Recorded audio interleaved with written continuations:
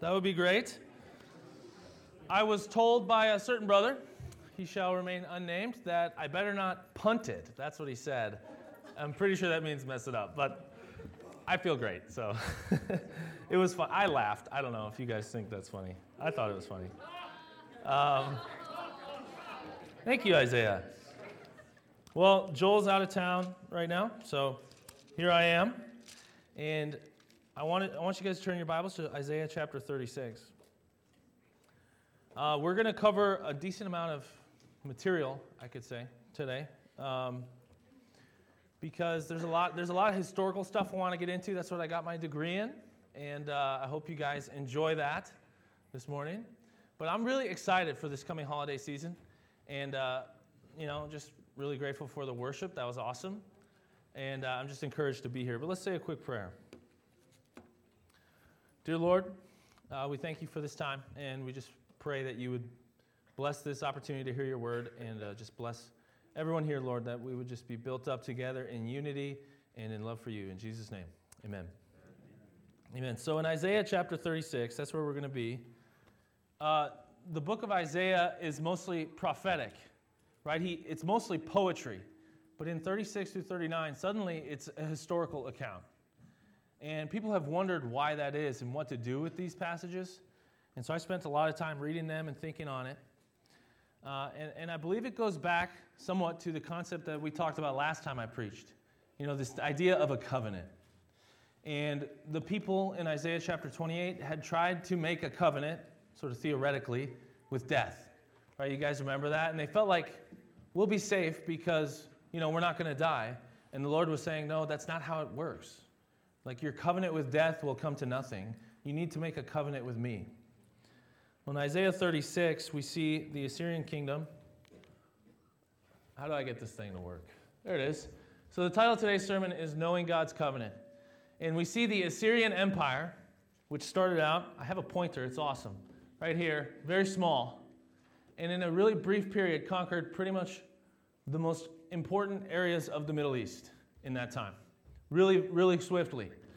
And this is at the time when the kingdom of Israel and of Judah were split. And Isaiah actually lives here in Jerusalem, and he's preaching to them, but he also preaches to the Israelites here. But they've been conquered by Assyria, which is what he prophesied. But now Assyria has decided now it's time to capture this. And so they invade. And of course, this is actually prophesied by Isaiah himself in the earlier chapters. And we're going to see how that story plays out and why these chapters 36 and 37 are suddenly historical narrative instead of this poetry that we've become accustomed to. So it says, did it twice. It says this, starting in verse 1. It says, in the 14th year of King Hezekiah's reign, Sennacherib, king of Assyria, attacked all the fortified cities of Judah and captured them. Then the king of Assyria sent his field commander with a large army from Lachish to King Hezekiah at Jerusalem, when the commander stopped at the aqueduct of the upper pool on the road to the washerman's field. Eliakim, son of Hilkiah, the palace administrator, Shebna, the secretary, and Joah, son of Asaph, the recorder, went out to him.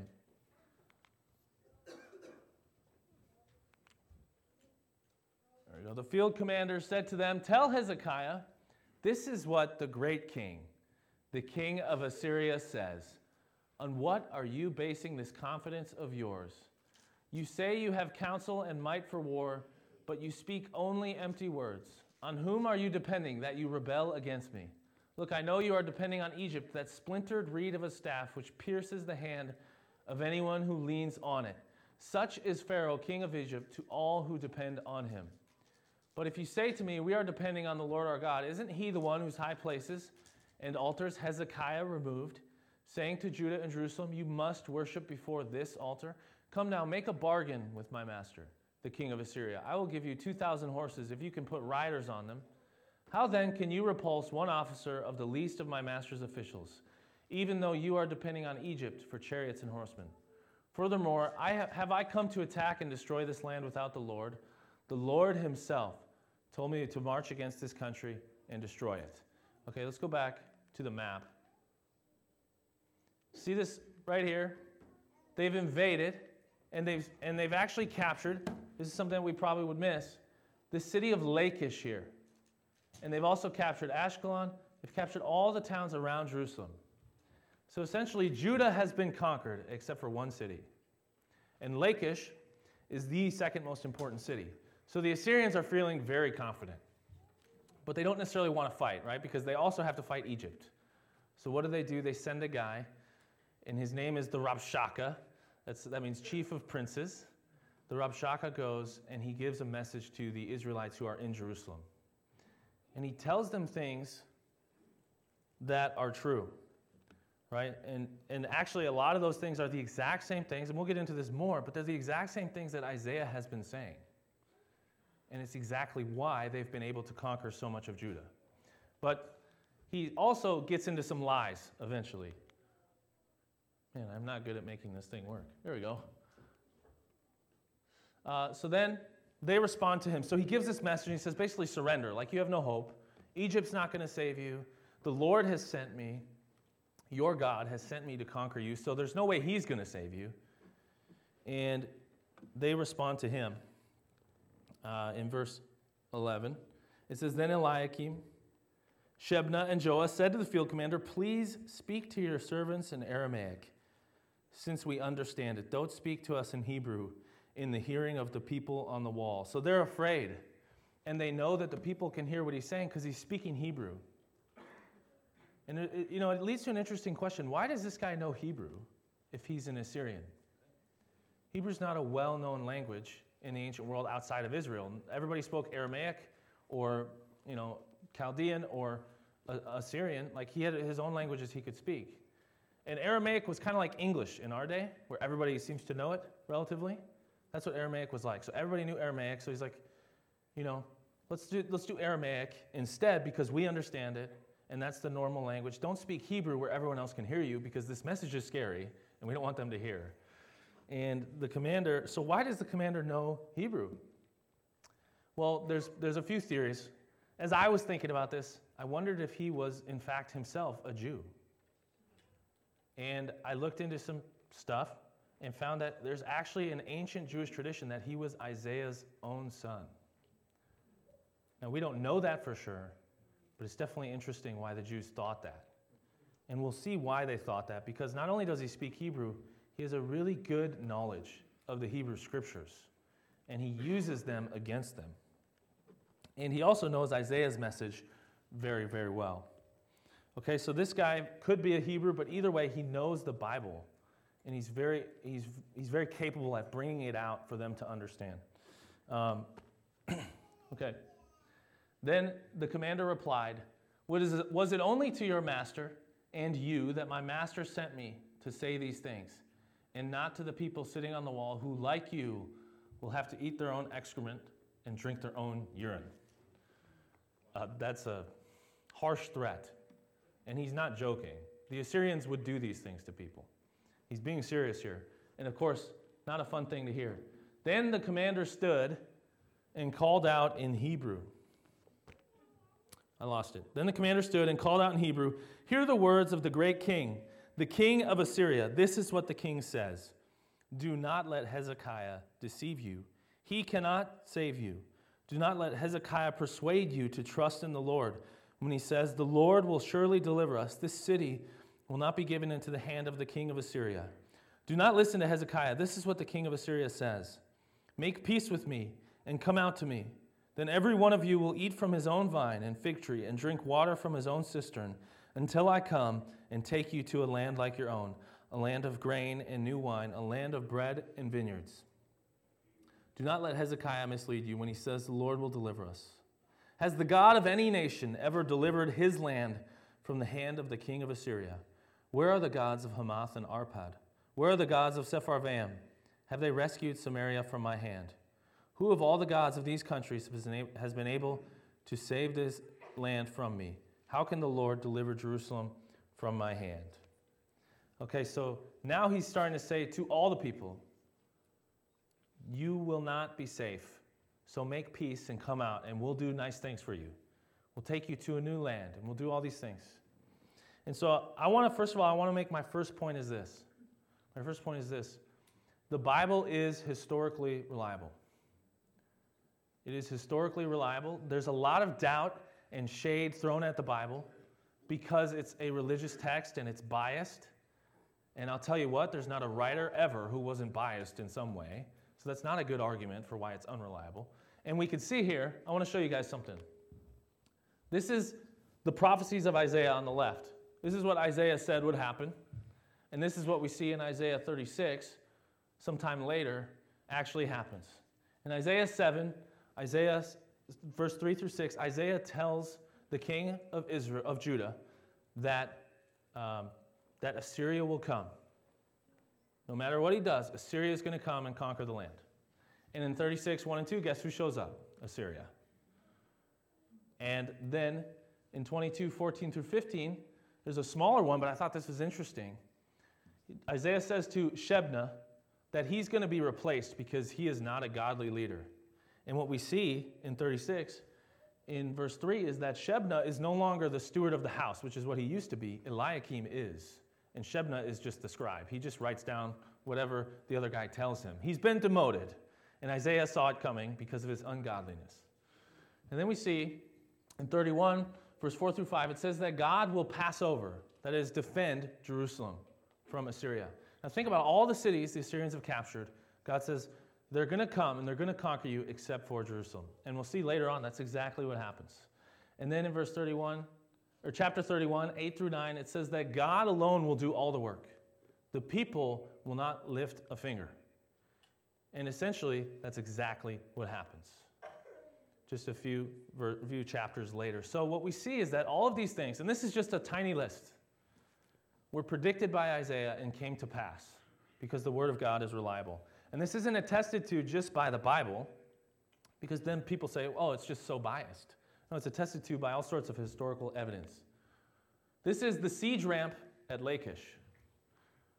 You know, there was a time when people thought Lachish didn't even exist. And then they found the city, and you know what else they found? The Assyrian siege ramp that they used to destroy it. It's like, actually, I was shown this at the University of Minnesota. It's remarkable.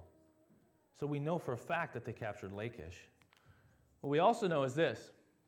This is from a historian who found a palace in Nineveh. That's the Assyrian capital. It was Sennacherib's palace. And when Sennacherib went back to Assyria, he had this room built. It's called the Lachish room. And it says, here therefore was the actual picture of the taking of Lachish, the city as we know from the Bible, besieged by Sennacherib when he sent his generals to demand tribute of Hezekiah, in which he had captured before their return evidence of the most remarkable character, to confirm the interpretation of the inscriptions and to identify the king who caused them to be engraved with the Sennacherib of Scripture. This highly interesting series of bas-reliefs contain, moreover, an undoubted representation of a king, a city, and a people with whose names we are acquainted, and of an event described by the Holy Writ. This was not dug up until the 1800s. And yet they're saying, wow, this is exactly what we read about in the Scripture. Isn't that interesting? And you can go to London and see this today. And then this is what they found. It's called the Taylor Prism. It's a really big like clay stone tablet thing that they wrote records on. And the Assyrians made this. It's called the Taylor Prism. It's got multiple sides, obviously. And this is what he said about his invasion of Judah. This is Sennacherib's own words. He said, as for the king of Judah, Hezekiah, who had not submitted to my authority, I besieged and captured 46 of his fortified cities, along with many smaller towns, taken in battle with my battering rams. I took as plunder 200,150 people, both small and great, male and female, along with a great number of animals, including horses, mules, donkeys, camels, oxen, and sheep. As for Hezekiah, I shut him up like a caged bird in his royal city of Jerusalem. I then constructed a series of fortresses around him, and I did not allow anyone to come out of the city gates. His towns which I captured, I gave to the kings of Ashdod, Ekron, and Gaza. So what's interesting about this is that historians have long said that's an accurate description of what happened. And what they then say is, therefore, what the Bible says is not what happened. Because what we'll see is that in the Bible, it says that the Assyrian army was destroyed by the Lord in a single night. And that's why Jerusalem was not captured. But what you notice is that he doesn't talk about capturing Jerusalem. It's almost like he forgot that it ever happened, and he just pretends like nothing happened. He says, I captured Lachish, and I made this whole room to celebrate my capturing of Lachish. But Jerusalem was far more important. Why not make a room about capturing Jerusalem? Because it never happened. And why wouldn't it have happened? According to him, I made him tremble. He was like a little bird. And that actually did happen. But why wouldn't you just then capture the city? Hezekiah was afraid, but he didn't surrender. The reason he didn't capture the city is because his army was gone and he couldn't do it. But he doesn't want to record that. The Bible, to me, it's quite clear that the Bible tells the true story, and Sennacherib is lying because it makes him look really bad to get his butt whooped by a bunch of guys like the Judahites. Okay, they're not very strong. They're not impressive. Their kingdom, we saw, was like this little dot on the map compared to his. And he's like, I don't want to talk about that. Let's just pretend it never happened. And that's exactly what we see.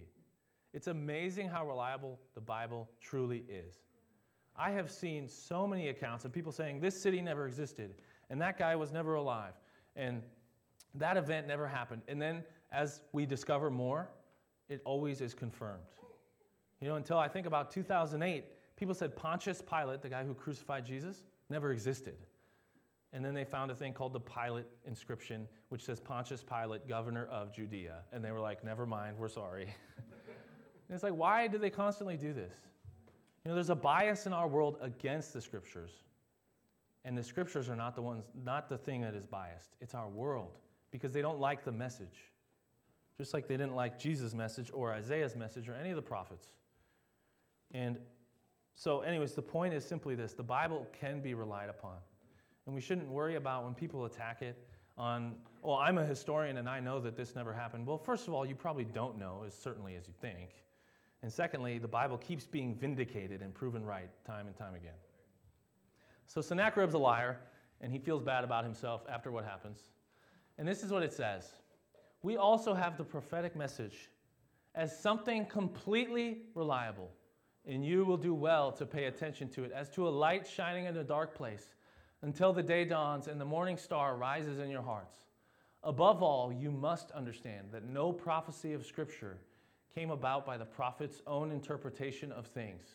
For prophecy never had its origin in the human will, but prophets, though human, spoke from God as they were carried along by the Holy Spirit. Isaiah didn't foresee all these things happening because he was so clever. He foresaw them because God showed him. Amen?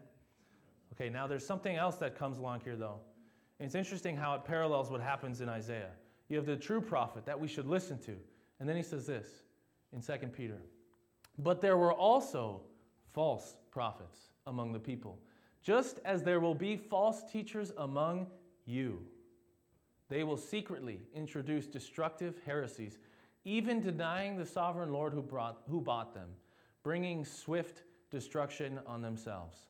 Many will follow their depraved conduct and will bring the way of truth into disrepute.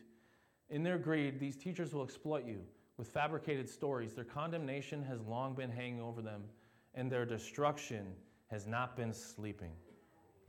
So he says, even in the times when we had people like Isaiah, there were other people speaking lies. And now that is true even today. There are many, many churches in the world. And frankly, many of them bring the word of the Lord into disrepute.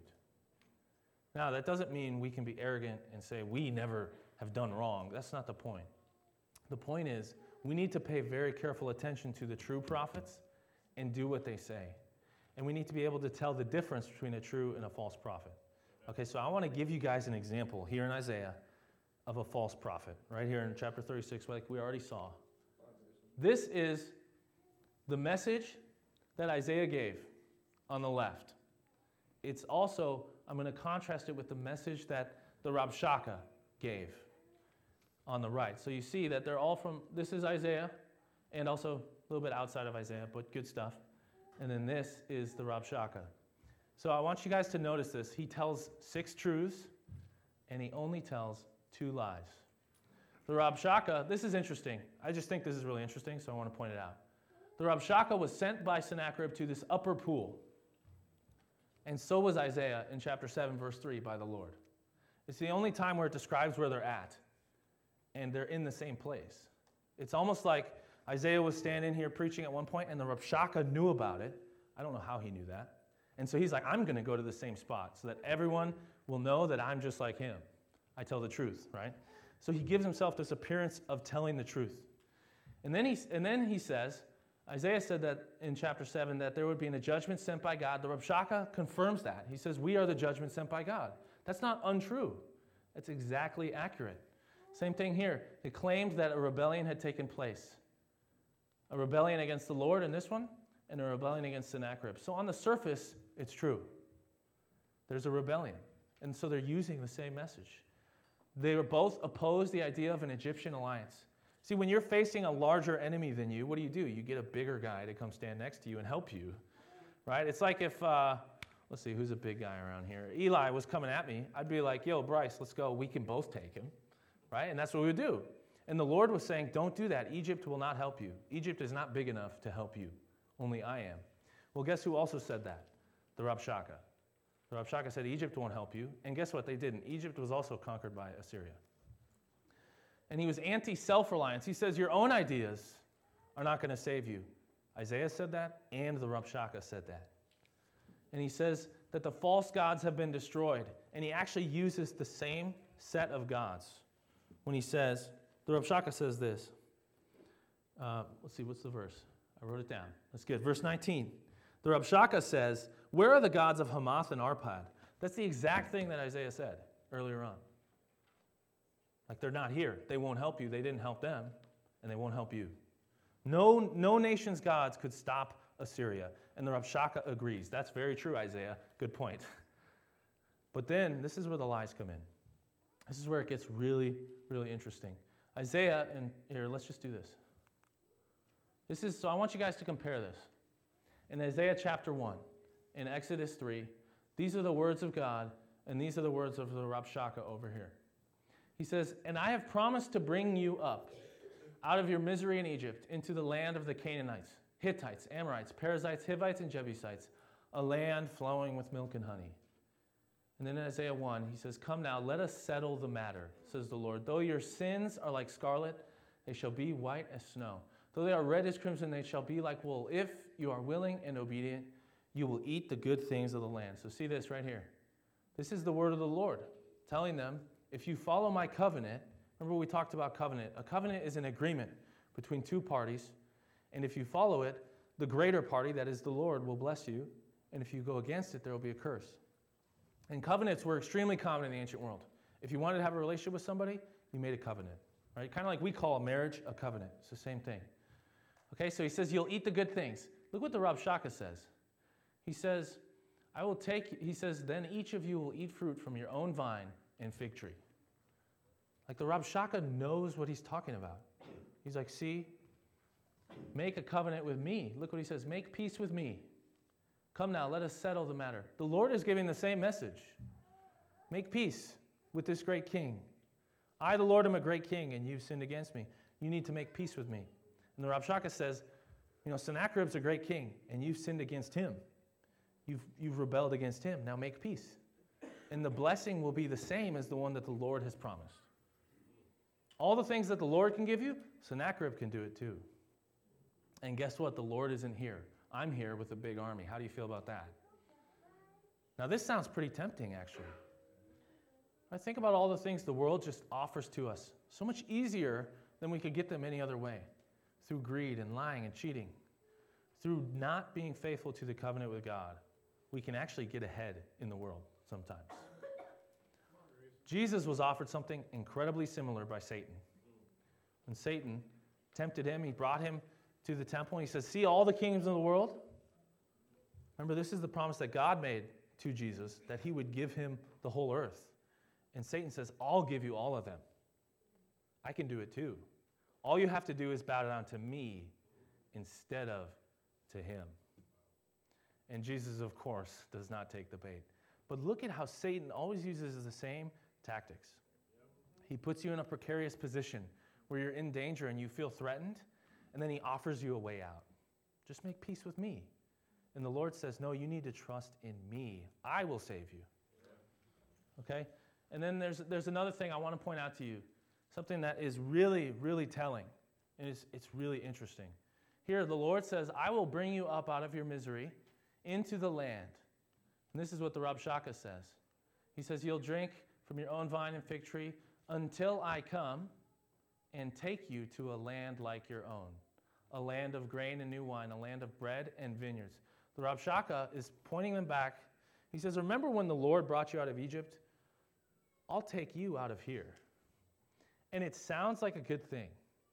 It sounds like the same promise that the Lord made, but it all hinges on one word: bring and take. And they are different words in the Hebrew. The Lord uses a word that has a very positive connotation.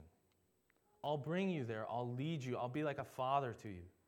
The Rabshakeh says, I will take you.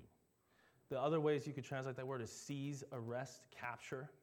He's like, I will take you to a new land.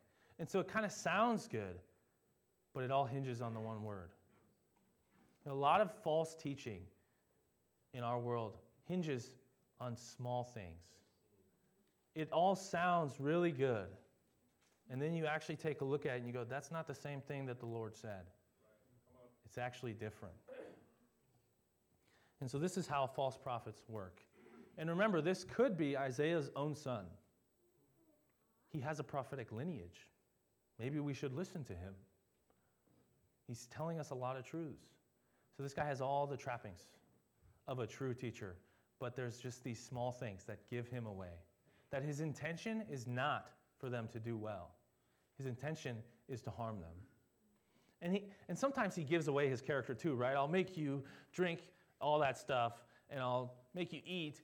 It's like, wow, that's actually horrible. But then he kind of honeys his words. He's like, oh, I'm sorry I said that. Let me switch back. I want to bless you. I want you to do well, right? So he gives himself away. But he's the one who has the army. The Lord has not, at this point, shown up. He's the one who has the army. So this is an incredibly tempting offer. Okay, and this is the same offer that has confronted God's people over and over and over again. Here's the Lord's covenant. Do you want to be faithful to him, or do you want a different covenant with someone else? This is, look, in 1 Kings 18:21. It says, Elijah went before the people and said, how long will you waver between two opinions? If the Lord is God, follow him. But if Baal is God, follow him. But the people said nothing. Actually, that's exactly what happens in Isaiah too. They don't respond to the Rabshakeh. Interesting. But it says no one, Jesus said something similar, no one can serve two masters. Either you will hate the one and love the other, or you will be devoted to the one and despise the other. You cannot serve both God. That says money. The actual word there is mammon. Money, mammon. You cannot serve two masters. Jesus is saying, okay, make a decision. Who are you going to serve? Elijah was saying the same thing, and now the Rabshakeh is actually doing that. The false prophet is saying, all right, what do you want? You have a decision to make. And this is the response of Hezekiah. Hezekiah, the king, represents the people, and so when he makes a choice, they all follow it, right? And this is what he does. In chapter 37, verse 1, it says, okay, actually, we'll start in verse 21 of chapter 36. So he puts this choice before them. The Lord can't save you, so make peace with me. And it says, but the people remained silent and said nothing in reply, because the king had commanded, do not answer him. And then jump down to 37, verse 1. Hezekiah's people bring him the message that they received from the Rabshakeh. And Hezekiah, when King Hezekiah heard this, he tore his clothes and put on sackcloth and went into the temple of the Lord. So what he does first is he mourns. He demonstrates the true emotion that he's feeling, which is fear and sadness, because his country has already been conquered and the only thing left is Jerusalem. But then he goes into the temple of the Lord. So he has a time of mournful prayer. Okay? And look at this. And then in verse 2, let's keep reading. He sent Eliakim, the palace administrator, Shebna, the secretary, and the leading priests, all wearing sackcloth, to the prophet Isaiah, son of Amos. So then he seeks out a spiritual mentor. See, Isaiah was older than Hezekiah and had actually prophesied to his father as well. And he says, I need some help. I need some advice, some counsel. And so he sends his people to get Isaiah, right? How many times do we make important decisions and never think to ourselves to ask someone wiser than ourselves? There's a lot of people wiser than me. I hope that I'll have the humility to ask for help. But a lot of times I don't. I just do whatever I think is right. And if I was in Hezekiah's shoes, I'd be like, hey, no problem. We'll surrender. Just don't kill everyone. Like if I was a king and I was responsible for all these people, I don't want them to die. That's my job. Keep them alive. Right? But instead, he doesn't just do whatever he wants. He actually prays to the Lord and then seeks advice from a spiritual mentor. And then Isaiah gives him a word from the Lord. It says in verse 6, Isaiah said to them, tell your master, this is what the Lord says. Do not be afraid of what you have heard, those words with which the underlings of the king of Assyria have blasphemed me. Listen, I am going to put a spirit in him so that when he hears a certain report, he will return to his own country, and there I will have him cut down with the sword. So the Lord says, don't be afraid. I am actually going to deal with this guy. His blasphemy, his things that he said about me that are untrue, I'm going to deal with it. It's not your job. And then it says, and then Hezekiah makes a decision in verse 14 through 20. He actually goes to pray again, and the conclusion of his prayer is his decision. It says in verse 14, Hezekiah received the letter from the messengers and read it. Then he went up to the temple of the Lord and spread it out before the Lord. And Hezekiah prayed to the Lord, O Lord Almighty, God of Israel, enthroned between the cherubim, you alone are God over all the kingdoms of the earth. You have made heaven and earth. Give ear, O Lord, and hear. Open your eyes, O Lord, and see. Listen to all the words Sennacherib has sent to insult the living God. It is true, O Lord, that the Assyrian kings have laid waste all these peoples and their lands.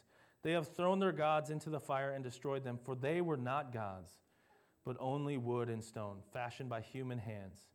Now, O Lord our God, deliver us from his hand, so that all kingdoms on earth may know that you alone, O Lord, are God. So now he makes his decision. He says, all those false gods, he was right, those are false gods, and they couldn't save them, but you can save us, and I'm going to trust in you. And so this is a good model for us. When we're faced with a choice between God and another covenant being offered by a false prophet. And sometimes it's not like the Rav Shaka where he's actually telling us these things. It's just the pattern of our world. People just do whatever pleases them, and they don't have a relationship with God, and they don't have a covenant with him, and they don't follow it.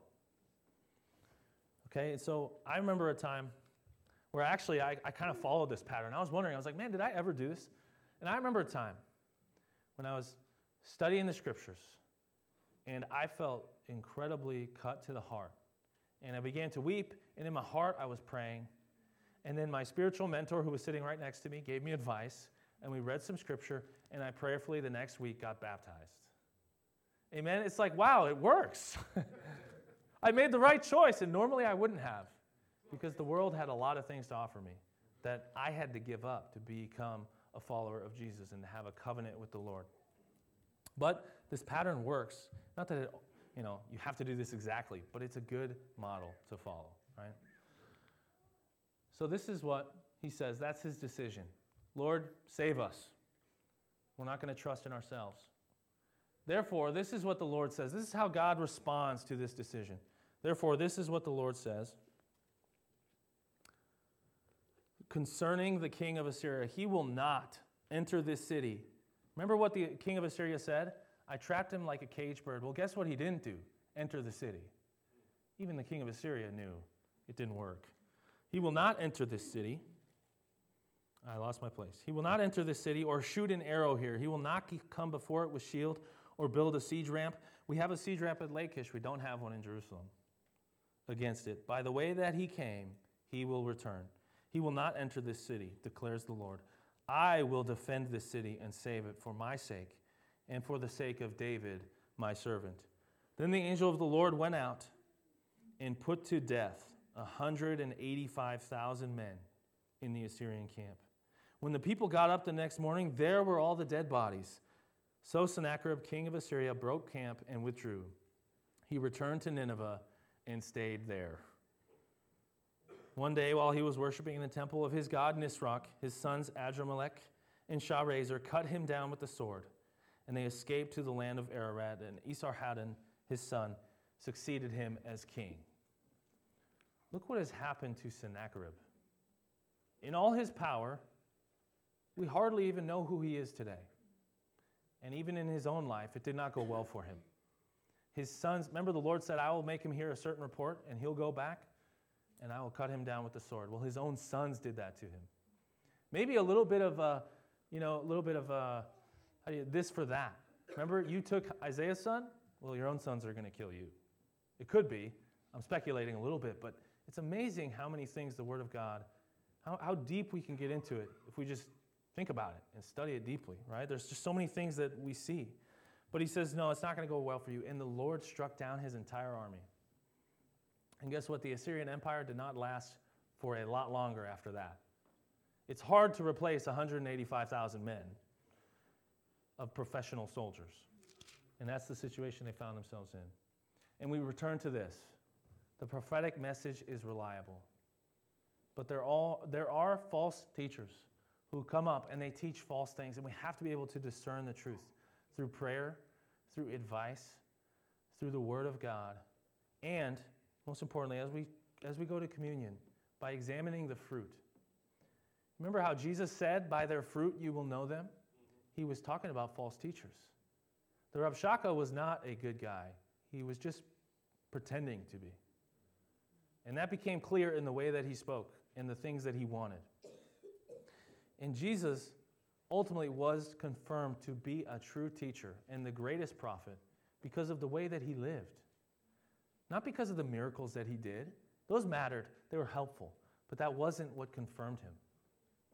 You know, the Bible actually says that it's possible to counterfeit a miracle. And so miracles don't confirm the truth. What does is the character of the one speaking. And Jesus demonstrated the greatest possible character and faithfulness to God when he was willing to turn down Satan's covenant, to take God's covenant, which entailed him dying on a cross for us. And so when we are wondering, what path should I take? Jesus is the prophet that we can trust.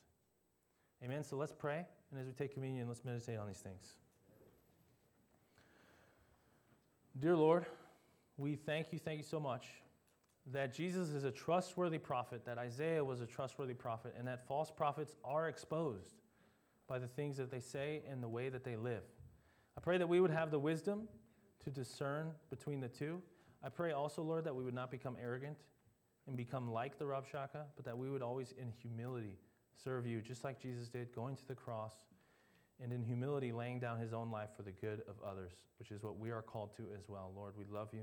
In Jesus' name, amen.